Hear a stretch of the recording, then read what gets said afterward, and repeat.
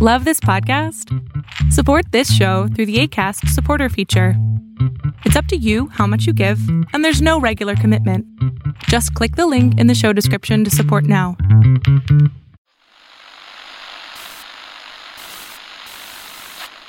Nine, 12, 10, 28, 2, 23. This is Deep State Radio, coming to you direct from our super-secret studio in the third sub-basement of the Ministry of Snark in Washington, D.C., and from other undisclosed locations across America and around the world. Hello and welcome to another episode of Deep State Radio. I am David Rothkopf, your host, and I am coming to you from Palo Alto, California, a room high atop the 101 highway, watching the traffic go in both directions on a sunny day. I am delighted to be joined today on this special episode of Deep State Radio by Professor Laurence Tribe of Harvard Law School, author of many, many books, a leading legal scholar in the United States, and for the purposes of this discussion, most recently the author of an op-ed piece in the Washington Post called Impeach Trump, but Don't Necessarily Try Him in the Senate. Larry, welcome, and thank you for joining us. Delighted to be with you. So I think the place to start, and by the way, I want to let everybody in the audience know that Rosa Brooks, who normally joins us for all these discussions, will try to join us, but she's currently in an airplane circling Miami Airport, and should she land, she will join this conversation, but we will forge on without her.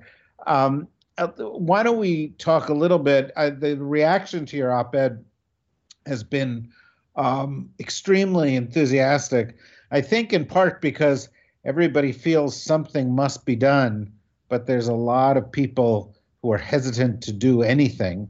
And I think you offer a path that draws from history and from the Constitution. And maybe you could describe it briefly and we can take it from there. Sure, I'd be happy to. Last year, I wrote a book called To End a Presidency, The Power of Impeachment. And I looked at many of the difficulties of the impeachment process, how important it is not to use it as a substitute for simply expressing one's regret about the results of an election, not to use it in political ways, and to be very cautious. But as the evidence is mounted, and I've personally concluded that it is far past time to begin a serious inquiry into whether this president has committed impeachable offenses, which I think he has, I began to sense that the country was in a state of terrible paralysis. I mean, it's, of course, not news that we are deeply divided, that the Senate is particularly dysfunctional, that the majority leader of the Senate has been proud of calling himself kind of the hatchet man, the place where legislative activity dies. And as a result of that, understandably, Speaker Pelosi and a circle of people around her, despite growing pressure, have resisted moving down the impeachment path for fear that it ends in an absolute dead end where the Senate will do nothing, will not hold a trial. If it does, it will be a whitewash. And it seems to me that that has given such short shrift to the power of the House of Representatives as well as its duty that I did some research into what the House of Representatives can do on its own, quite apart from the Senate. Of course, in the Nixon case, it was clear that nothing ever got to the Senate. It didn't even get to the floor of the House. The Judiciary Committee of the House gave Richard Nixon a chance to express his side of the case. He declined to appear personally, but he had a lawyer, James St. Clair, represent him. And that became really an adversary hearing that resulted not just in a referral. What was going to go to the floor of the House was a verdict finding Richard M. Nixon guilty of high crimes and misdemeanors. Didn't get to that because he resigned. But going all the way back to John Adams in 1800, who got himself deeply embroiled in a controversy over extraditing an American citizen who had become involved in a contretemps on a British vessel, all the way back to that time and through the House reprimand of President Buchanan in 1860, the House of Representatives has realized that it is not simply like a grand jury which can hand an indictment over for trial. It has the possible function of reaching its own conclusions and embodying them in a formal, not just censure of the president, but a finding that the president is guilty of various serious abuses. And what I believe the impeachment inquiry that ought to begin today, should have begun before today, and I'll come back to what difference it makes that you call it an impeachment inquiry. What I believe that inquiry should do is move toward possible impeachment, articles of impeachment, trial in the Senate, maybe move national public opinion as witnesses like Don McGahn and his chief assistant, Annie MacDonald, and Hope Hicks and others are brought to the House to testify under oath. But at the very end, it has to realize there is an off-ramp. It could decide at the end not to vote articles of impeachment, which the Senate could take up simply to shred in the McConnell shredder, but to end in a condemnation of its own, which would be a kind of scarlet eye that the president would have to carry with him into the re-election campaign. So I've argued that it's a big fallacy to assume that if the House does its constitutional duty, which I think everyone agrees at this point is the duty to inquire into impeachable offenses, that somehow it will do that at the price of the presidency in 2020. We don't know what the political future holds, but when we're uncertain, we should do the right thing. And in this case, there's good reason to think that the right thing is also a politically sensible thing to do. So in my op-ed, which, as you say, seems to have been making the rounds in Washington, I outlined an approach that takes advantage of the powers of the People's House, early in our history called the Grand Inquest of the Nation.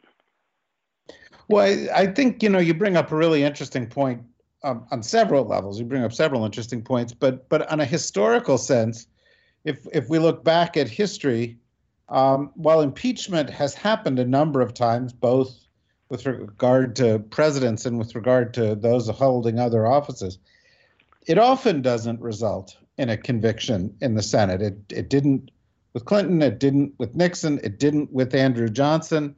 The first impeachment case was against a senator, actually, William Blount, but because he left the Senate before the Senate part of the trial took place, they determined they had no jurisdiction. They didn't deal with it. The case of Justice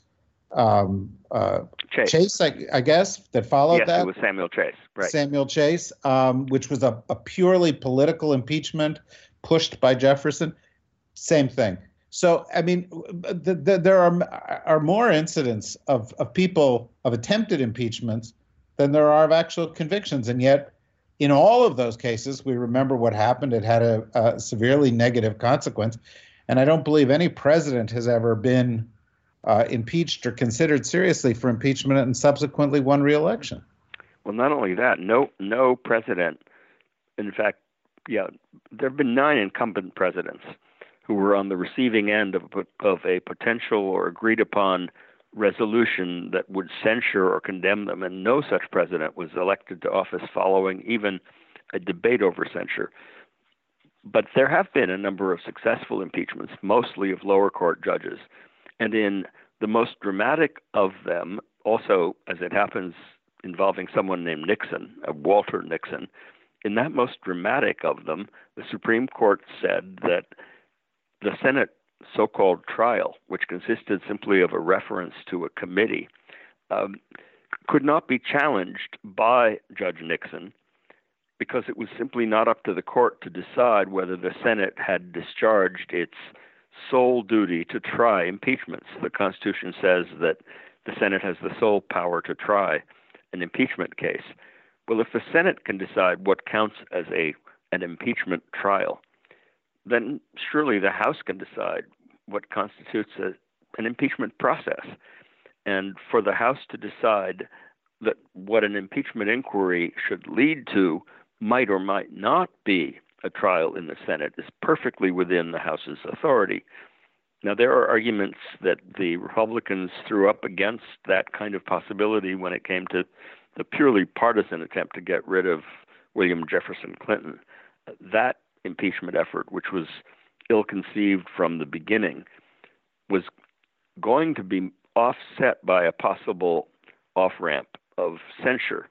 And the Republicans, to avoid that, argued that it was unconstitutional for the House to undertake to censure a sitting president. That argument happily led to a dissent by none other than Gerald Nadler, and it was not a solid argument. It was an argument based on some pretty strained readings of the Constitution about the limits on the powers of the House of Representatives. But one of the most interesting debates on the floor of the House involved John Adams at a time when the people who were involved in the debate were themselves among the Constitution's framers.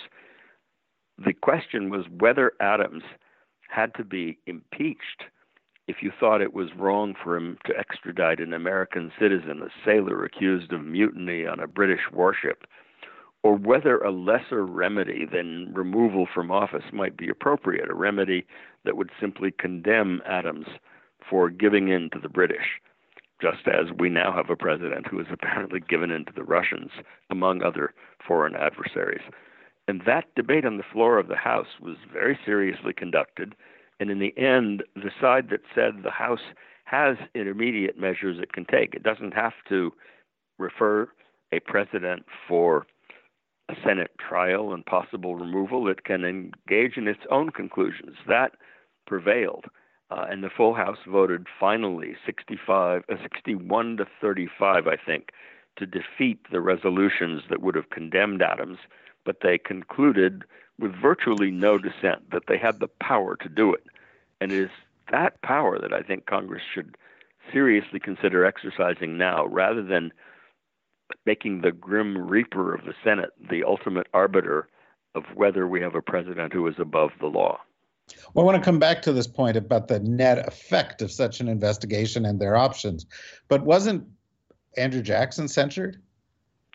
Well, Andrew Jackson was, but that was by the Senate. Some people have tried to argue that the power of the Senate to censure someone, and it was a censure that was later revoked, that power is somehow greater than the House. But I don't believe it. I think that the power of the Senate to censure Jackson, something he took very seriously and worked mightily to undo, that power also is a power that belongs to the House. So you're right, David. As an historical matter, one body of the Congress can censure not only its own measures, its own members, but members of the executive branch. But I hesitate just to use the word censure, because that sounds like a slap on the hand. If a reprimand or a condemnation accompanies a solemn finding that the president is guilty of high crimes and misdemeanors, and if those are spelled out, and if those high crimes and misdemeanors that happen also to be violations of the federal criminal code of the kind this president has almost certainly committed in spades, that kind of resolution is way more than a slap on the wrist. It is a solemn verdict following a fair adversary hearing, and it will carry a great deal of weight, among other things, in history. I mean, if you ask, what would it mean for the things this president has done, welcoming and inviting the intervention of a hostile foreign power to become president, accepting the help of that power, then in many ways that were concluded by over 1,000 federal prosecutors, former federal prosecutors of both parties, to be federal crimes, trying to cover it up, and now stiff-arming the Congress. If all of that is not impeachable, then the impeachment power is basically nothing. It's ripped out of the Constitution. And it was vital to the framers that it be there, that we not have to wait till the end of a 4-year term to get rid of a president who is dictatorial in inclination and who violates his oath and who thinks of himself as above the rule of law. Right. Well, I mean, just wait till 2020. Have forgotten that we have a Constitution that provides a remedy that is supposed to work without waiting. Well, you bring up a very good point, because early on, the people who were running the government were the people who were involved or close to the involvement of the Constitution. And they used terms like impeachment on a regular basis. In fact, for something else that I had been researching, it struck me that the very first president who anybody had ever called for the impeachment of was actually Washington around the Jay Treaty, and it was called for by Thomas Jefferson. And you had impeachment talk and impeachment hearings from the very beginning of the Republic. And when you look at some of the cases that have been brought in the judicial instances that you mentioned, where people have been removed from the bench, I noticed that there were a couple instances where people were removed for intoxication on the bench. Which is not quite the same as, collaborating with, a foreign adversary or obstructing justice. And so it suggests that this Article 1 power, so something that was mentioned at the very top of the Constitution, was something that they felt was necessary and that they were not hesitant about introducing. That's right, although I would be myself a little hesitant about extrapolating from what it takes to impeach a federal district judge, of whom there are many, to what it should take to seriously consider impeaching and removing a sitting president. I mean, that's a big deal by any definition. And it's a particularly big deal that we ought not to make light of by simply talking impeachment all the time. I mean, it is true that there was talk of impeaching George Washington, and at the very beginning of the Republic, impeachment as a term was flung around lightly. The I word was not so radioactive. Much more recently, it kind of receded until the Nixon presidency, and then it became a more common thing, and it became something that was talked about with respect to even George H.W. Bush. Occasionally, people would talk about impeaching Obama. One of the points made in the book To End a Presidency that I wrote with Joshua Matz is that impeachment talk should not become too loose. It becomes like a matter of crying wolf. If we talk impeachment whenever we find a president disgusting or find his policies terrible, and use the impeachment power as a political and a partisan weapon rather than a weapon to preserve the republic and the rule of law, then all impeachment efforts are going to be doomed the way the Clinton one was. And we will lose, for all practical purposes, the ability to use that power when it's truly and existentially essential, as I think it is now. So let me tell you a story. A few years back, we were trying to figure out what to give the 100 leading global thinkers that Foreign Policy magazine honors every year. I was the editor of Foreign Policy magazine back then, and there were a lot of people who came in with clever ideas. And then somebody came in with this amazing little globe that rotated, that was powered by light. There's certain technology they've gotten that the light comes through the window and it turns when exposed to ambient light. So it's almost kind of magical. And the instant we saw it, we said, well, for leading global thinkers, this is the perfect award. And we gave it to all of the leading global thinkers that year. And it was hugely well received. I like them so much that I actually have a couple of them in my house. I collect maps. And I thought this was a kind of a cool new way to sort of look at the world. And now I'm really happy that MovaGlobes has become a sponsor of Deep State Radio. I mean, I didn't know these people, but I had this product. And they're a kind of perfect gift for anybody who is, a deep state nerd who's interested in the world. They're, compact and beautiful and kind of magical. And, you can get them antique terrestrial looking, or they have famous artwork. They also have some very, very cool globes that are celestial, different planets out there. And because they're now reaching out to you, the listeners, here at the DSR Network.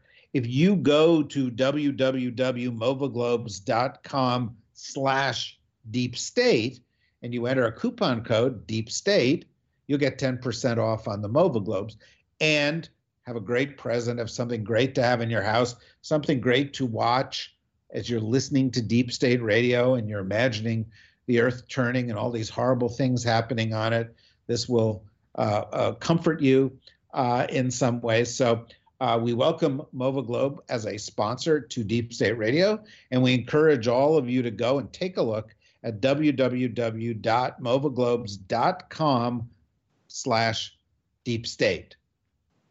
Well, I also think, you make a good point about the options for structuring this thing, and this point about Nixon having been allowed representation or to present his case, and which makes the deliberation seem much fairer. But another aspect of this is the bounds of this investigation need not be drawn to the same lines as the bounds of the Mueller report. And absolutely. So there are, absolutely. Well, go ahead. No.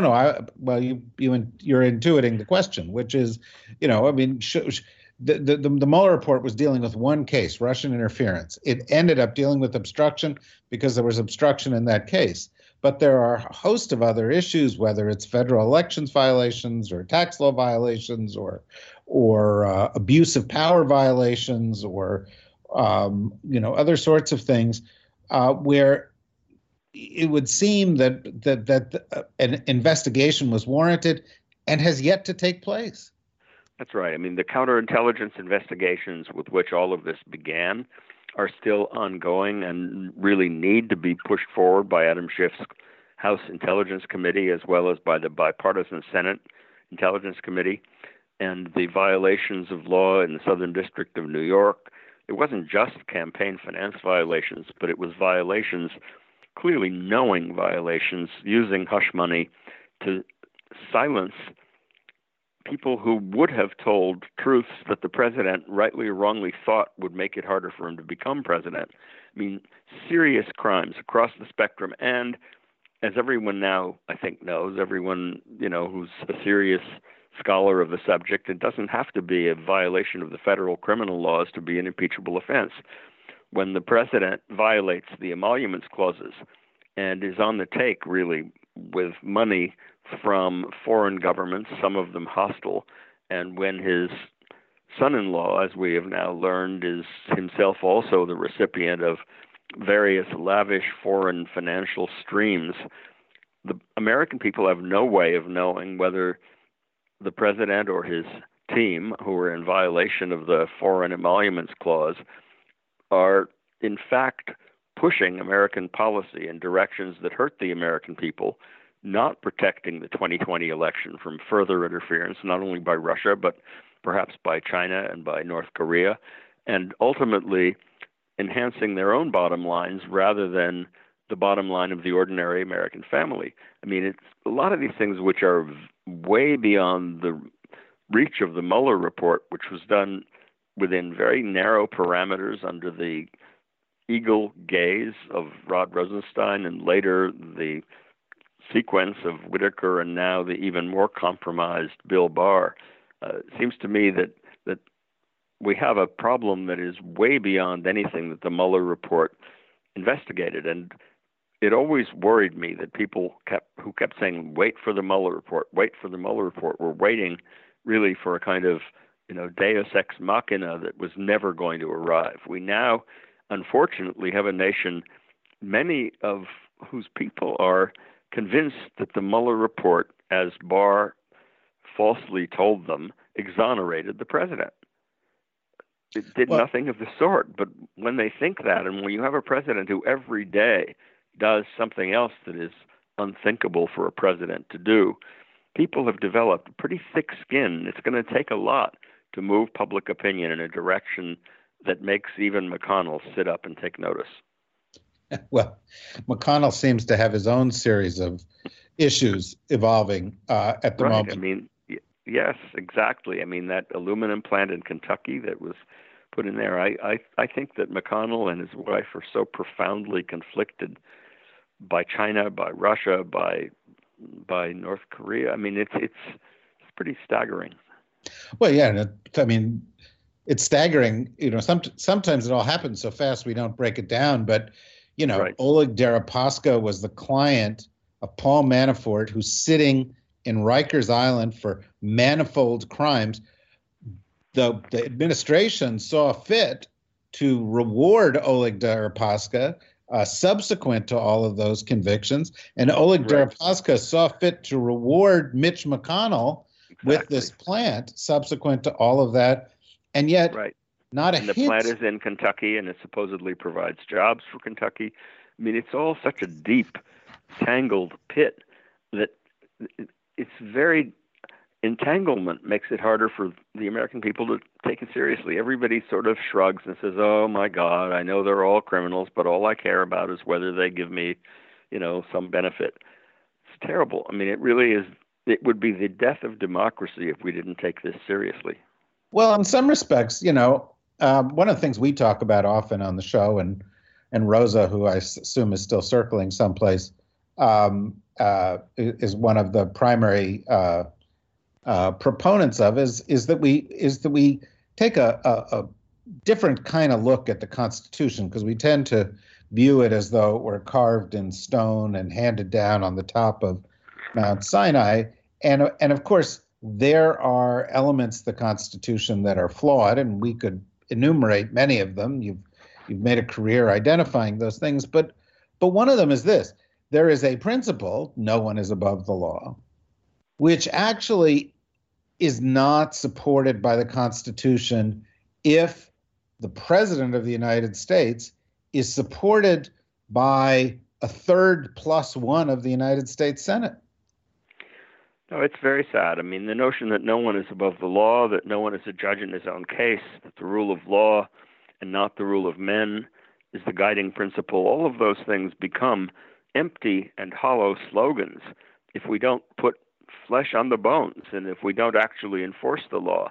I mean, I have never been a fan of the Office of Legal Counsel opinion going back to 1973 that says a sitting president is not indictable. That seems to me to be very dubious.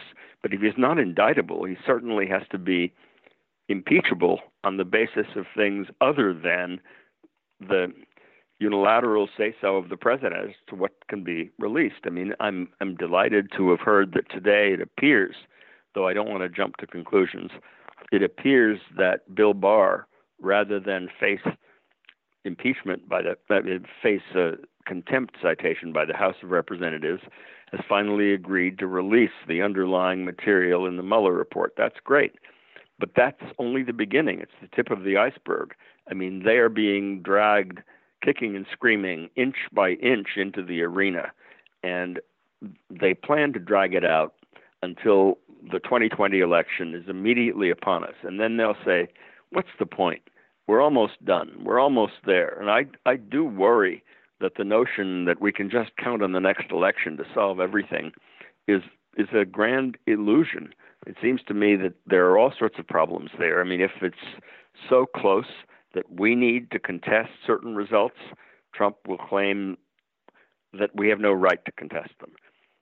But if he needs to contest them, or even if he doesn't but chooses to, he will drag it out. He will fabricate, if he has to, a national emergency, the way he did to seize the power of the purse, to build his silly wall on the southern border.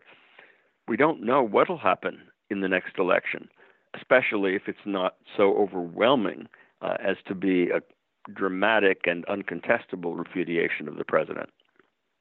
Yeah, well, and on top of that, one of the things that we know as a consequence of his obstruction and his denial of the universal conclusion of the Russian attack and its nature is that we haven't taken any real steps to preclude another such attack. That's right, and that, it seems to me, is itself an impeachable offense, an extreme dereliction of duty, compromising the national security of the United States, ultimately as an exercise in vanity. I mean, he doesn't want to acknowledge the role of the Russians, which he would have to do in order to seriously energize an effort to keep them from doing it all over again and worse, because that casts a cloud on the legitimacy of his presidency. Mirror, mirror on the wall, who is the most legitimate of them all? You know, the guy who calls himself a stable genius just cannot see fit to protect the United States of America, to whose Constitution he has taken an oath. Yeah, and well, there is that. You know, one other point, you touched upon it a little bit earlier, but I think it's worth expanding upon. And then we've only got about 10 more minutes, so I don't want to move to some of the practicalities of this. But one of the points that I think is important is that, and bears repeating, is that the standard for the impeachment hearing is different from the standard that was either accepted by Mueller or was imposed by Barr, and that the narrow definition of U.S. criminal code is not what is salient here. It is the conclusion of the House, which is given the power to draw this conclusion, that something characterizable as a high crime or something characterizable as a misdemeanor took place, and that there is some considerable latitude. So, you know, I think the Trump team, for example, thought they were very clever in fostering the idea that this was all about collusion, which was not actually a legal term, and that let them frame the debate as they wanted to. But the reality is that this is a bit of a double-edged sword, because there is a case to be made if there were hundreds of interactions and a Russian offer and a Trump acceptance in a public venue and then Trump defense afterwards, that collusion did take place by not by legal standard, conspiracy to, you know, against the United States, but by a higher standard, and therefore the president could be impeached for things that he might not be convicted of by the Justice Department. Well, there's no question about that. One of the things that is clearest and agreed upon by maybe 99.9% of all scholars of the Constitution is that something might not be a federal crime and yet might be a high crime and misdemeanor. There was no federal criminal code at the beginning. Federal crimes are quite limited and special category.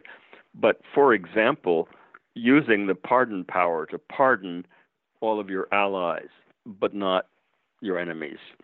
Directing the Department of Justice never to prosecute somebody who's given you a contribution. You know, those are things that are not federal crimes as such, but they're obviously abuses of power and abuses of power that rise to high crimes and misdemeanors. And the conspiracy collusion confusion is really one of them. I mean, the federal law of conspiracy is very specialized. You have to have a meeting of the minds and certain kinds of agreements. But when an American president wannabe says out in broad daylight, Russia, if you have the emails, I think that we would be mightily happy, you know, and then he gets the email dumped through WikiLeaks, which was connected to Russia that afternoon. That may not be conspiracy, but it sure as hell is what the framers clearly had in mind about presidents becoming head of the American government with the help of hostile foreign powers. So when the president says no obstruction, no collusion, that's just a lie. He was aided in it by Bill Barr, but the report didn't conclude there was no obstruction, only that the proof of obstruction might not meet the criminal standard of proof beyond a reasonable doubt. It certainly didn't conclude there was no collusion. It said, on the contrary, we haven't talked about collusion because the federal criminal statute doesn't criminalize collusion, only conspiracy. So we have been fed a bill of goods that I just desperately hope the American people are smart enough not to buy. Well, it's also, you know, interesting in terms of the collusion thing that, you know, just for example, and I'm not an attorney, as I've demonstrated clearly in this conversation, but in obstruction, for example, I understand that one needs a certain kind of pattern of behavior. But, you know, as one looks at the idea of collusion or the idea of a impeachable high crime taking place here, there is a pattern of behavior. There was not only the president on camera asking for that assistance, there were 100+ meetings that took place that had some kind of objective similar to that in mind. There were later meetings afterwards in which there was the sort of the reward side of the quid pro quo discussed. Then there was obstruction and denial on top of that. And you can't take these, from a criminal statute point of view, you may have to take these things out of context. But from the point of view of this kind of impeachment hearing, the context is everything, right? The pattern would be everything. That's right. And there's an important connection between the obstruction and the collusion. I mean, just take, for example, this bizarre stuff about Manafort giving detailed polling data about the swing states of Wisconsin, Michigan, Pennsylvania, and the like to Kilimnik in Russia. I mean, you can be sure that the reason the Russians wanted to know all that stuff was not their intense curiosity about American demographic patterns. They were, through WikiLeaks, then helping the Trump campaign design its strategy for keeping Democrats and minorities away from the polls on Election Day. But we don't know that. And why don't we know it? Because the president dangled pardons in front of Manafort, so he hid the content of his conversations with Kilimnik from Mueller. Mueller himself made clear in the report, which sadly not that many people have read in full or carefully, that but for some of the evidence of obstruction, we might well know much more about not only collusion, but criminal conspiracy, for heaven's sake. Right. But right. When you say evidence of obstruction, in the first part, he talks about the people who didn't cooperate, didn't testify, didn't provide evidence, destroyed evidence. And so, all of those sort of fruits of obstruction or efforts at obstruction led to an incomplete picture of what actually took place. That's right. That's right. And that is the picture that a real impeachment inquiry can get to the bottom of, but it has to start immediately. Well, I agree with you on that. And in the final kind of 5 minutes we've got here, I'm frustrated, as I sense you are from reading some of what you've said and what you've just said, with the Democrats who fear somehow a backlash. And, the evidence is again, if you go back to past cases, suggests that that's not actually what happens. 19% of Americans supported impeachment prior to the impeachment hearings. A majority supported it after the impeachment hearings. In the Nixon case. In the Nixon case, exactly. And if the case is structured as you talk about, first we're going to do an inquiry, then we're going to decide how we handle the inquiry. And if it is broader in its scope, as we've discussed, and if it is meticulous, and if the president's team is given a chance to defend themselves in it, and at the end of the day, what you're actually doing is making a case to the American people in the court of public opinion, and the facts weigh against the president, how could that conceivably benefit him in the context of the election? And mightn't it also undermine those senators who would seek to do what you refer to in the article as a whitewash? Absolutely. I mean, I couldn't agree more. It seems to me that the lessons people have drawn from some of the earlier history are wrong. It's true that Andrew Johnson was narrowly by one vote acquitted in the Senate, but his impeachment effectively reversed his terrible attempts basically to reinstate the Confederacy.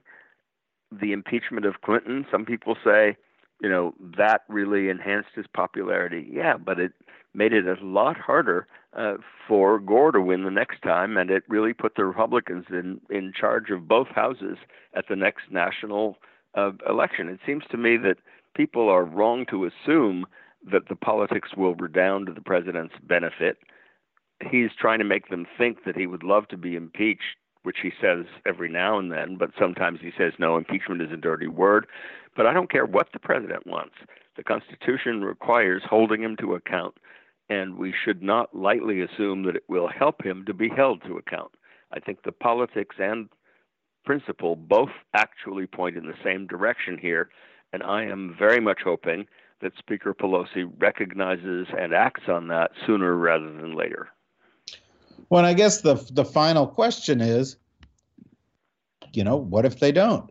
What do you think the constitutional message is, or the message is to this president and subsequent presidents, if the approach that they've taken, which is to obstruct, to dangle pardons, to use the power of the Department of Justice, to use power that may exist in the Senate to block any future conviction, actually work? And the President of the United States is allowed to collaborate with a foreign enemy to gain office, obstruct justice to cover up for the crimes that are done, and utilize the power of the office to protect him from prosecution from a whole host of other wrongs, ranging from violations of the Emoluments Clause to granting security clearances to the people who don't deserve it.